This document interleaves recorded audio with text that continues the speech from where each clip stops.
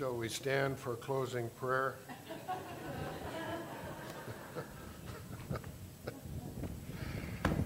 Thank you, Bob Merritt, for helping us with the PowerPoint today. And thank you to the mysterious clicker who is somewhere in our audience. Going to click the PowerPoint through. And most thanks to Mr. Jim Dobby, who provided a fan here this morning. Now, Tim, they're going to be lining up, volunteering to preach, now that we have a fan in place here. Is it warm enough outside? I love the Vance Havner, his little ditty, whether the weather be cold, whether the weather be hot, we'll weather the weather, whatever the weather, whether we like the weather or not. And that's about what it feels like. This is one of the minor prophets. Have you sometime in recent weeks considered skipping church because we're in the minor prophets? I was given Micah. At least that's not Obadiah. Mr. Cole has Obadiah. How many of you ever had a Sunday school memory verse from Obadiah? Don't see any hands going up out there.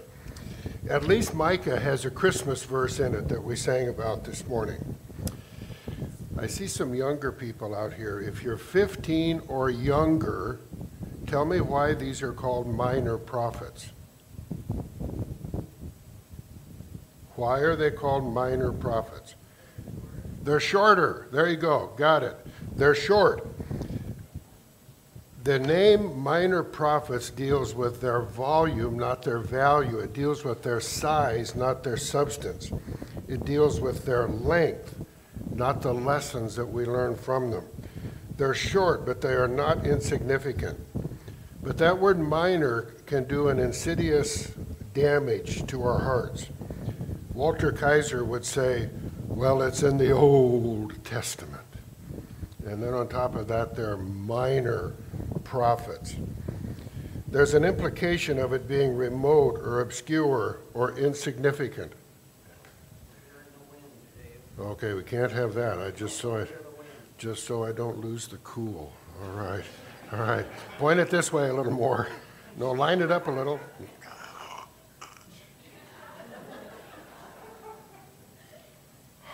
Much better. Thank you very much. Thank you. These minor prophets can tend to be remote or obscure. It's easy to think of them as insignificant. They're definitely less preached. And for many, they are mysterious. And I'm going to say for many, maybe even some here, these are the clean pages in your Bibles. We will fight to keep them in the canon, but very few seem anxious to study them. Well, they're short and they're brief, but they're not unimportant. They may have a brevity about them, but they're rich and they are important and significant. And I personally am glad that our elders put this in the preaching rotation, that we're going to go into the minor prophets. All right, same group of young people. How many are there? How many minor prophets? All right, 18 and under. How many? Anyone? How many minor prophets? 12. All right, there are 12. Thank you very much. All right. Let's look at the outline of what we're going to do this morning. We're going to look at the work and the role of the prophets, the time period of Micah, the outline of Micah, the audience and message of Micah, and then we're going to look at a few selected passages. We obviously can't look at all or most of the passages, but we will do a sampling of some of these passages. First of all, the work and the role of the prophets. The name prophet was significant. The prophet was a spokesman for God.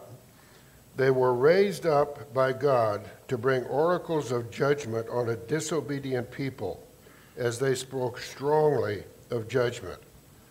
But that can be misleading sometimes, to say just that. To say that does not say that judgment was the something that God enjoyed doing. Look in Isaiah 28:21 on the screen.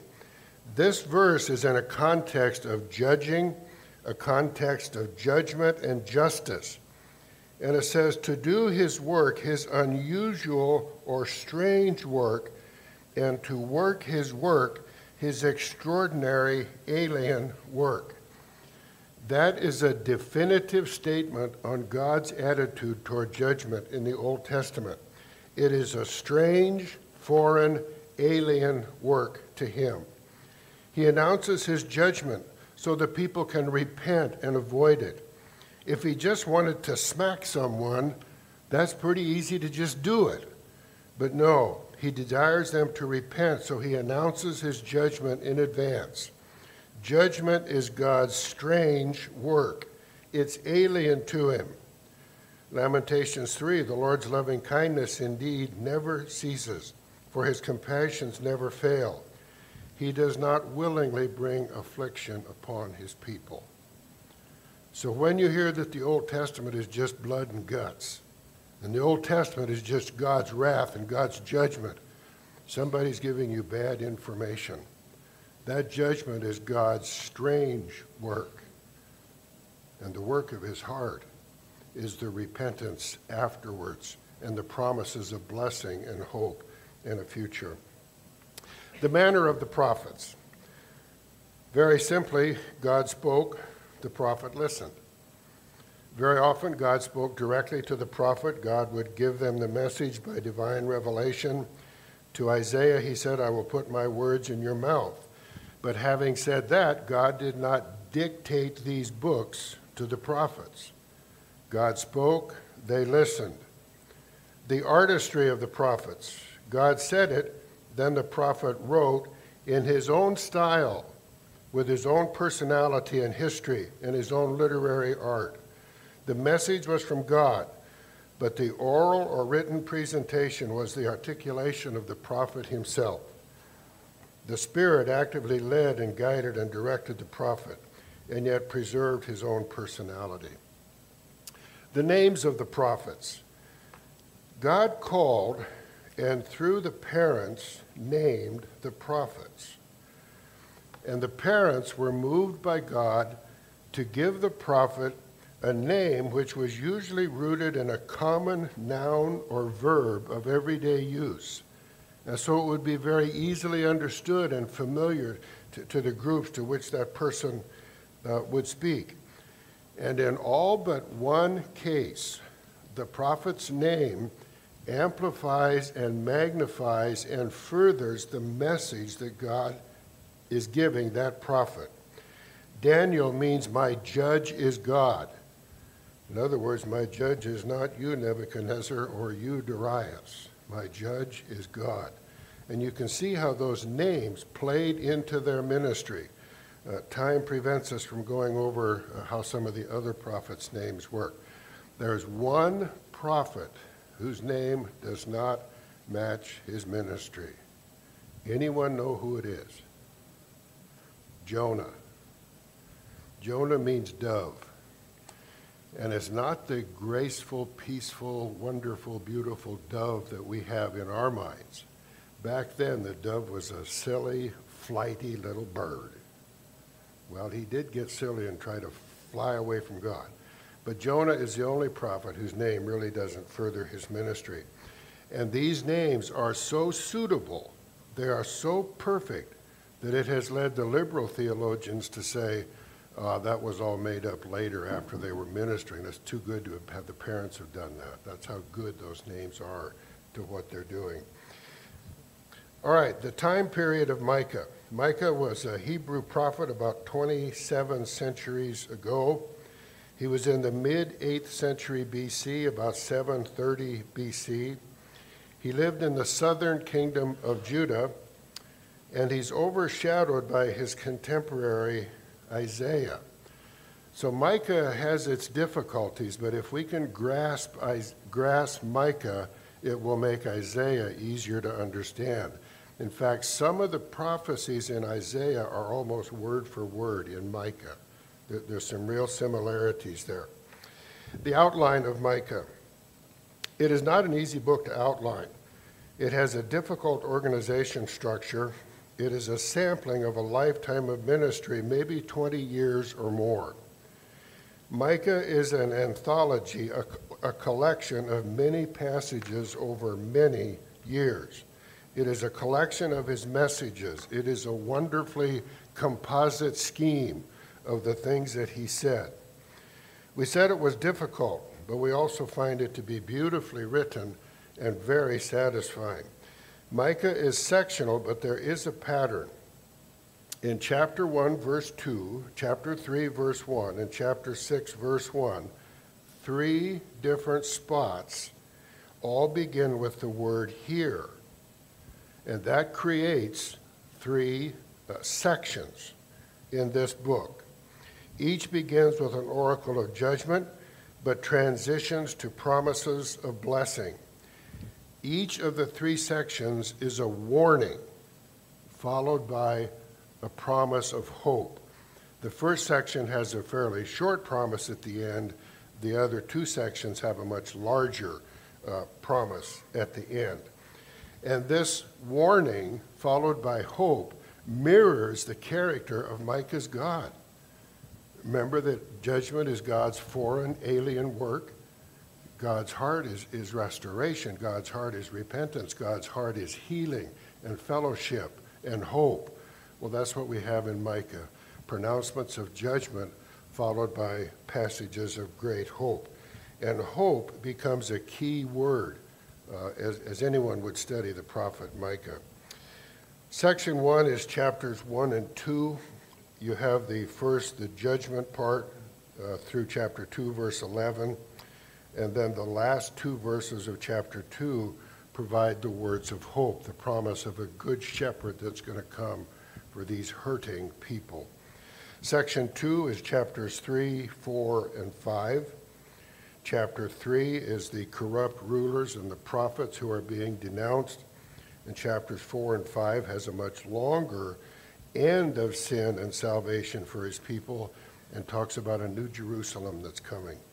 The third section is chapters 6 and 7, with the section through chapter 7, verse 6, God's indictment against his people, and then the great messianic king that will come in chapter 7, verse 7. So that forms a good outline for the book, even though it is a collection or an anthology of 20 years of ministry. Each section is judgment, but each ends with great hope. All right, the audience and the message of Micah. He spoke to the northern kingdom of Israel about the destruction of Samaria, and he spoke to the southern kingdom of Judah about the destruction of Jerusalem itself. God will use Assyria and Babylon to judge his own people. His message is to speak against the deliberately rebellious and purposefully disobedient. Micah is calling the people to come back to God, or his judgment will abide on them. And he speaks so forcefully that he's even going to say that Mount Zion will be destroyed. Chapter 1, verse 2. Hear, O peoples, all of you. Listen, O earth, and all it contains. Not just the people, the whole earth, earthwide. Listen. Let the Lord God be a witness against you, the Lord from his holy temple. Hear, all you peoples, listen. Deuteronomy 6:4 said, Hear, O Israel, the Lord is our God, the Lord is one. That is a classic Torah verse that every Jew knew. It was a fundamental verse. It was the centerpiece of their faith. The people bore witness to the greatness of the God of all gods. It is a central witness of the Jewish faith. Who is a God like you? And Micah takes that phrase here and turns it on its ear. Let Yahweh the Lord be a witness against you. He reverses it. And now come these words of condemnation from his holy temple. In the 3 sections dealing with judgment, he focuses on 3 great sins. First of all, corrupt rulers. They hated good, they loved evil. They were greedy for the possessions of the people, and their greed knew no limits. They are pictured as taking the skin off the bodies of the people. That's how greedy they were. They hated justice. Their second great thing was failure in social ethics. Social ills, coveting one another's property, taking another man's fields by violence, robbing a man of his inheritance, scheming all night on their beds on how they could take stuff from their neighbors the next day. Theft, bribery, greed, seizing of houses, a complete lack of social conscience or social justice. And they were abusing and mistreating each other. It wasn't some stranger. They were doing it to themselves, each other. And the third great sin that he highlights is false prophets and idolatry. Wicked idolatry, where the cultic shrines of the pagans were places of sexual acting out, with male and female priests and priestesses doing religious acts. Sorcerers, soothsayers, carved image, sacred pillars, idols, lying priests, phony priests, false priests with false messages, priests who would constantly say everything's fine when everything was not fine, and they would not give the correct message to the people. My grandfather was an evangelist in the 20s, 30s, 40s, early 50s in some of the Midwest states. And I have a recording of one of the songs that he would often sing and play in his meetings and with his guitar. And the song is called "The Preacher on the Fence." From out the millions of the earth, God often calls a man to preach the word and for the truth to take a loyal stand. 'Tis sad to see him shed his cross nor stand in its defense. Between the fields of right and wrong, a preacher on the fence. Come down, oh come down, yes, come down from off the fence and preach the gospel as it is and take the consequence. Come down from off the wall, come down from off the fence. Your duty's plain, you can't remain a preacher on the fence. Most surely God has called this man to battle for the right. 'Tis his to ferret out the wrong and turn on us the light. And yet he dares not tell the truth, he fears the consequence. Great God, please deliver us from the preacher on the fence. If Micah had had those lyrics, he would have been singing that song, because he had false prophets on the fence and false priests on the fence. Prophets and priests who would not give people the right message, and in many cases would only give the message when they were paid for it. Micah records a touch of his own response to his message. He winces within. Yes, Micah was a faithful prophet, but he was not unaffected by his message. It's in chapter 1, verse 8. Because of this, I must lament and wail. I must go barefoot and naked. I must make a lament like the jackals and a mourning like the ostriches. These prophets were not unaffected by the messages they shared. This was their own country they were talking to in many cases. These were their neighbors that they were talking to, and they were not unaffected by what they were doing. All right, enough for some background material. Let's look at some passages in the book of Micah, a sampler of some Micah passages. First, chapter 3, verse 12, judgment on Jerusalem, daughter Zion. In chapter 3, verses 1 through 11, is a section that deals with corrupt rulers and prophets. They led their people astray. They preached for pay. The seers, the diviners, they hated good and they loved the evil. These were the preachers on the fence. False prophets with false words, and thus judgment is going to fall. And notice in verse 11, her prophets divine for money, yet they lean on the Lord and say, is not the Lord among us? No harm can come upon us. That is called the temple cult heresy, that last sentence. The religious leaders of Jerusalem were falsely confident that no harm, no evil would come to them because of the inviolable presence of God in the holy temple of that city. They would say to themselves, if God is in his holy of holies, who can hurt us? And there's a sense in which there's some truth in that under the right circumstances. But they were using this as a lucky charm while they were being wicked prophets. What they lost sight of was God might just leave. And he did. But that is the temple cult heresy. The idea that if God is in his holy temple, who can hurt us? And God did eventually leave. And you could eventually write Ichabod on the front door. Verse 12, the most chilling passage in the book, is a prophetic indictment. Remember now, he's given us 11 verses of all these sins and the false prophets and the abuse of the temple and the city. Verse 12, therefore, on account of you, Zion will be plowed as a field. Jerusalem will become a heap of ruins, and the mountains of the temple will become high places of a forest. On account of you, wicked leaders, wicked priests, wicked judges, Zion will be plowed like a field. Jerusalem will become a heap of ruins. Whew. The word Zion, we don't know the etymology of the word, but we do know how it is used. It is used as an endearing term for Jerusalem. And Jerusalem is the daughter of God. Where did you get that? Chapter 4, verse 8, daughter of Zion, and other references in the Old Testament, the Hebrew has no of. The Hebrew says, daughter Zion. So God has a son, Yeshua, and he has a daughter, the city of Jerusalem.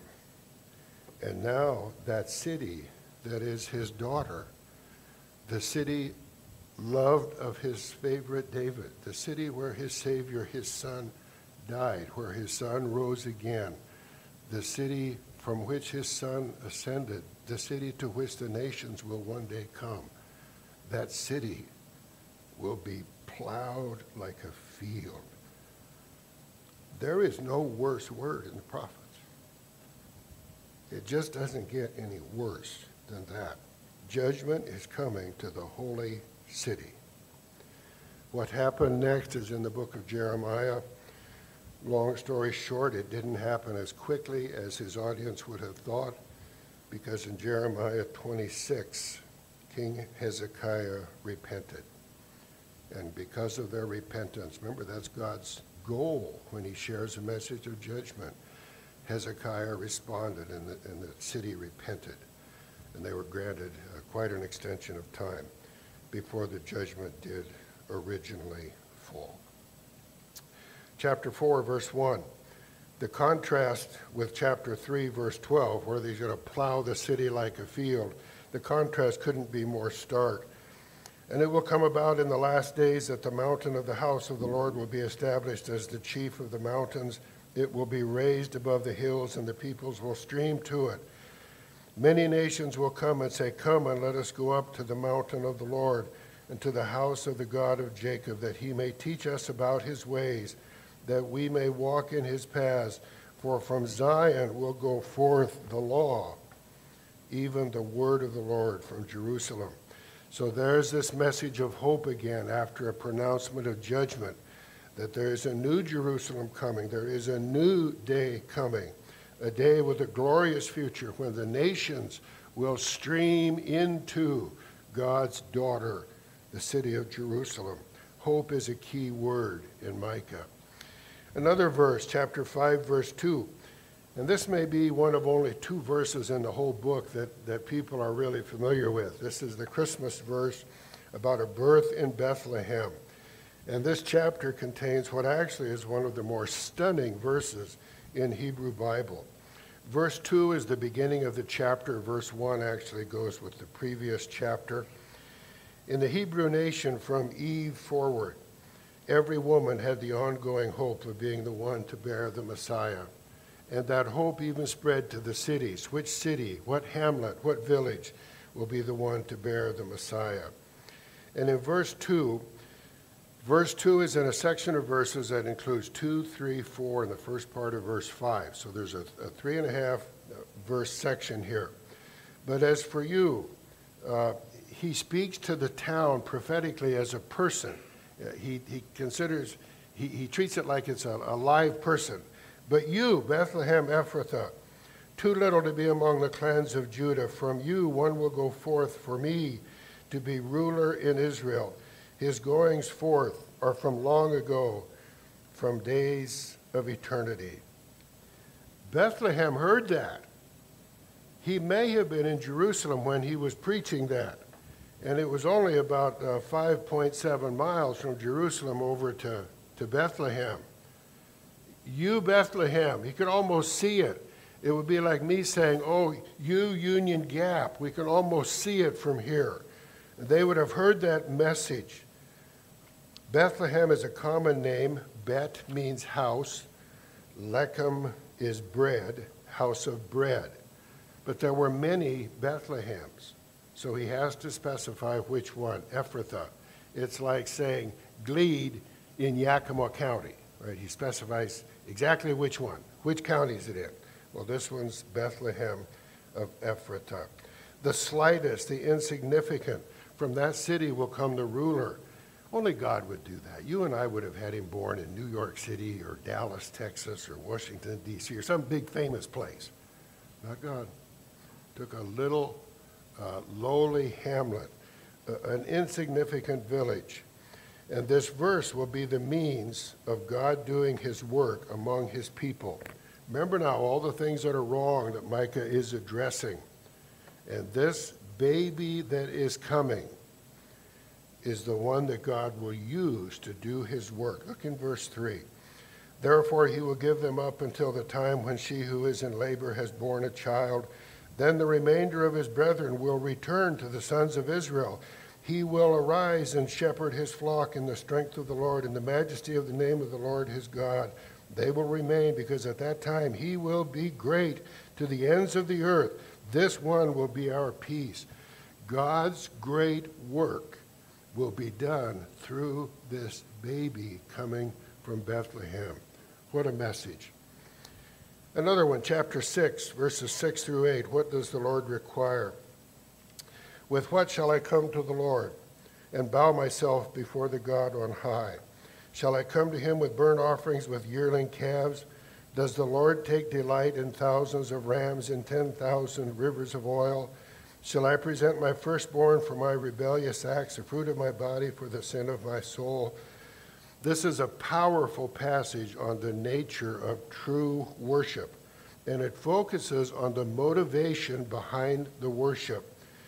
Verse 6 is a key life question. With what shall I come before the Lord?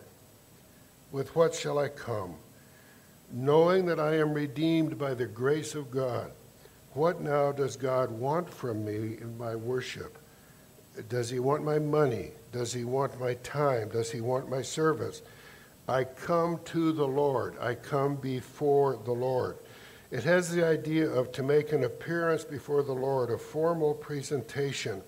And this is a very practical question. How may I adequately bow in humility before the God of heights? He has a knowledge of his sin because he talks about sacrifice. Will keeping these commands be enough to please God? Verse 7 is the language of hyperbole. Will he be pleased? Will he take delight? Will this bring laughter to the heart of my Father as he sees me before him? Will it just cause a smile to break out upon his face? How to make God smile and laugh in joy as he thinks of you? How can I bring a spontaneous smile to his face as he thinks of me? And he says, I want to do more than the bare minimum. Can I bring 10,000 rams? What if I bring rivers of olive oil? What if I do the unthinkable and offer my firstborn child? This is the background of that famous verse 8. These are the questions in his heart. This is the desire of his heart as he asks. There are two well-known verses in Micah. One is the Christmas verse, chapter 5, verse 2. Verse 8 here is the other one. He has told you, O man, what is good, and what does the Lord require, but to do justice, to love kindness, and to walk humbly with your God. Verse 8. Now, don't rush over this real fast. This person is not playing games. This person who's asking this question really wants to please his God. He's not talking about salvation. That's already taken care of. He wants his God to be pleased with him. And Micah says, he's already told you. It's in the Bible. It's in the Torah. Deuteronomy 10:12. Now, Israel, what does the Lord your God require from you? Fear the Lord your God. Walk in all his ways. Love him. Serve the Lord your God with all your heart and soul. Keep his commandments. He's already told you. But now Micah takes those Torah principles and applies them to the present situation of crooked rulers, phony prophets, horrible social justice. And he tells you the answer to that question is not what you bring. Yes, that's important. That's a start. But it's who you are as you bring the sacrifice. After you bring the sacrifice, live consistently before the Lord. 3 things. Mishpat, do justice, equal treatment of all social levels, all circumstances, correction of wrongs for everyone. One standard of justice throughout your country from top to bottom, treating your neighbor justly, fairly, accurately, mishpat. And then hesed, loyal kindness, love and kindness, love and mercy, merciful goodness, loyal love, because you're the objects of his love. So you show hesed to those with whom you have to deal. Mishpat, hesed, and humility, walk humbly. Have a walk that displays humility before the Lord. And this is the only verse in the Bible where the word humility is used this way. It's the only place it takes place. I think the USA could really stop and take a look at all 3 of those. But he says, as you live before the Lord's gaze, when you come before the Lord, when you make a presentation before the Lord, when the Lord sees you going about the affairs of your life, when you're before his gaze, when you're under his observation, when he sees you there, the way to make him smile or laugh in joy as he thinks of you is mishpat, hesed, and a humble walk before the Lord. All right, in closing, the last one was Micah's closing burst of praise, chapter 7, verses 18 through 20. Just notice that in the verse 14, Micah speaks, Lord, shepherd your people with your scepter. He asks the Lord to be that shepherd. Verses 15 to 17, God answers him, oh, I will do it in such a great way that the nations will pick up their ears and notice that I am taking care of you. And then in verses 18 to 20, Micah responds. Notice how he closes the book in verses 18 through 20. It is a time of wondrous, wondrous praise. Verse 18, first of all, he highlights God's incomparable character. Who is a God like you who pardons iniquity and passes over the rebellious acts of the remnants of his possession? See, judgment is his alien, strange work. Forgiveness is what he wants to do. He does not retain his anger forever because he delights in unchanging love. He holds his anger back. He restrains himself until he has no choice left. He is long of nose. It takes a while for that red anger to get out to the tip of his nose where something has to be done. We say a person has a short fuse. Well, the opposite of that, God has a long nose. When it's over, he doesn't hold his anger because he is pleasured by his loyal hesed. Verse 19, in addition to his incomparable character, Micah highlights his renewed compassion. He will again have compassion on us. He will tread our iniquities underfoot because of what that son from Bethlehem has done on the cross. And the third great thing of his praise is his covenant fulfillment. You will give truth to Jacob and unchanging love to Abraham, which you swore to our fathers from the days of old. So he highlights the incomparable character of his God, the renewed compassion of his God, and the covenant fulfillment of his God. Notice that Micah ends the book with a play on his own name. Micah means who is like the Lord, and in verse 18 he says, who is a God like you? He takes his own name and in the Hebrew does a play on words with it and says, who is a God like you, who pardons iniquity, passes over the rebellious act of the remnant of his possession. He does not retain his anger forever because he delights in unchanging love. Yes, Micah would say that the people had forced God's hand, that they had, as it were, backed him into a corner where he had no choice but to act in judgment. But Micah will also say that he is a God of forgiveness and mercy. He is so long of nose. And for this people who have committed these serious sins, the leaders, the priests, the judges, the lack of social justice, all of these evils, false prophets and priests, he says there's ever a hope. There is coming a new Jerusalem. There's coming a Messiah from Bethlehem. And there's coming a shepherd who will watch over his little ones. And there is, in fact, a great Lord and King coming. Let's pray. Father, thank you for these minor prophets, and thank you for our elders who put these on the agenda for us to look at and to study and to learn from. Lord, I just pray that each one of us in the circumstances of our life could practice mishpat, justice, and hesed, loyal love, and humility, and help these ways in which we behave in our communities and in our neighborhoods, help these to bring great delight to your heart. We pray in Jesus' name. Amen.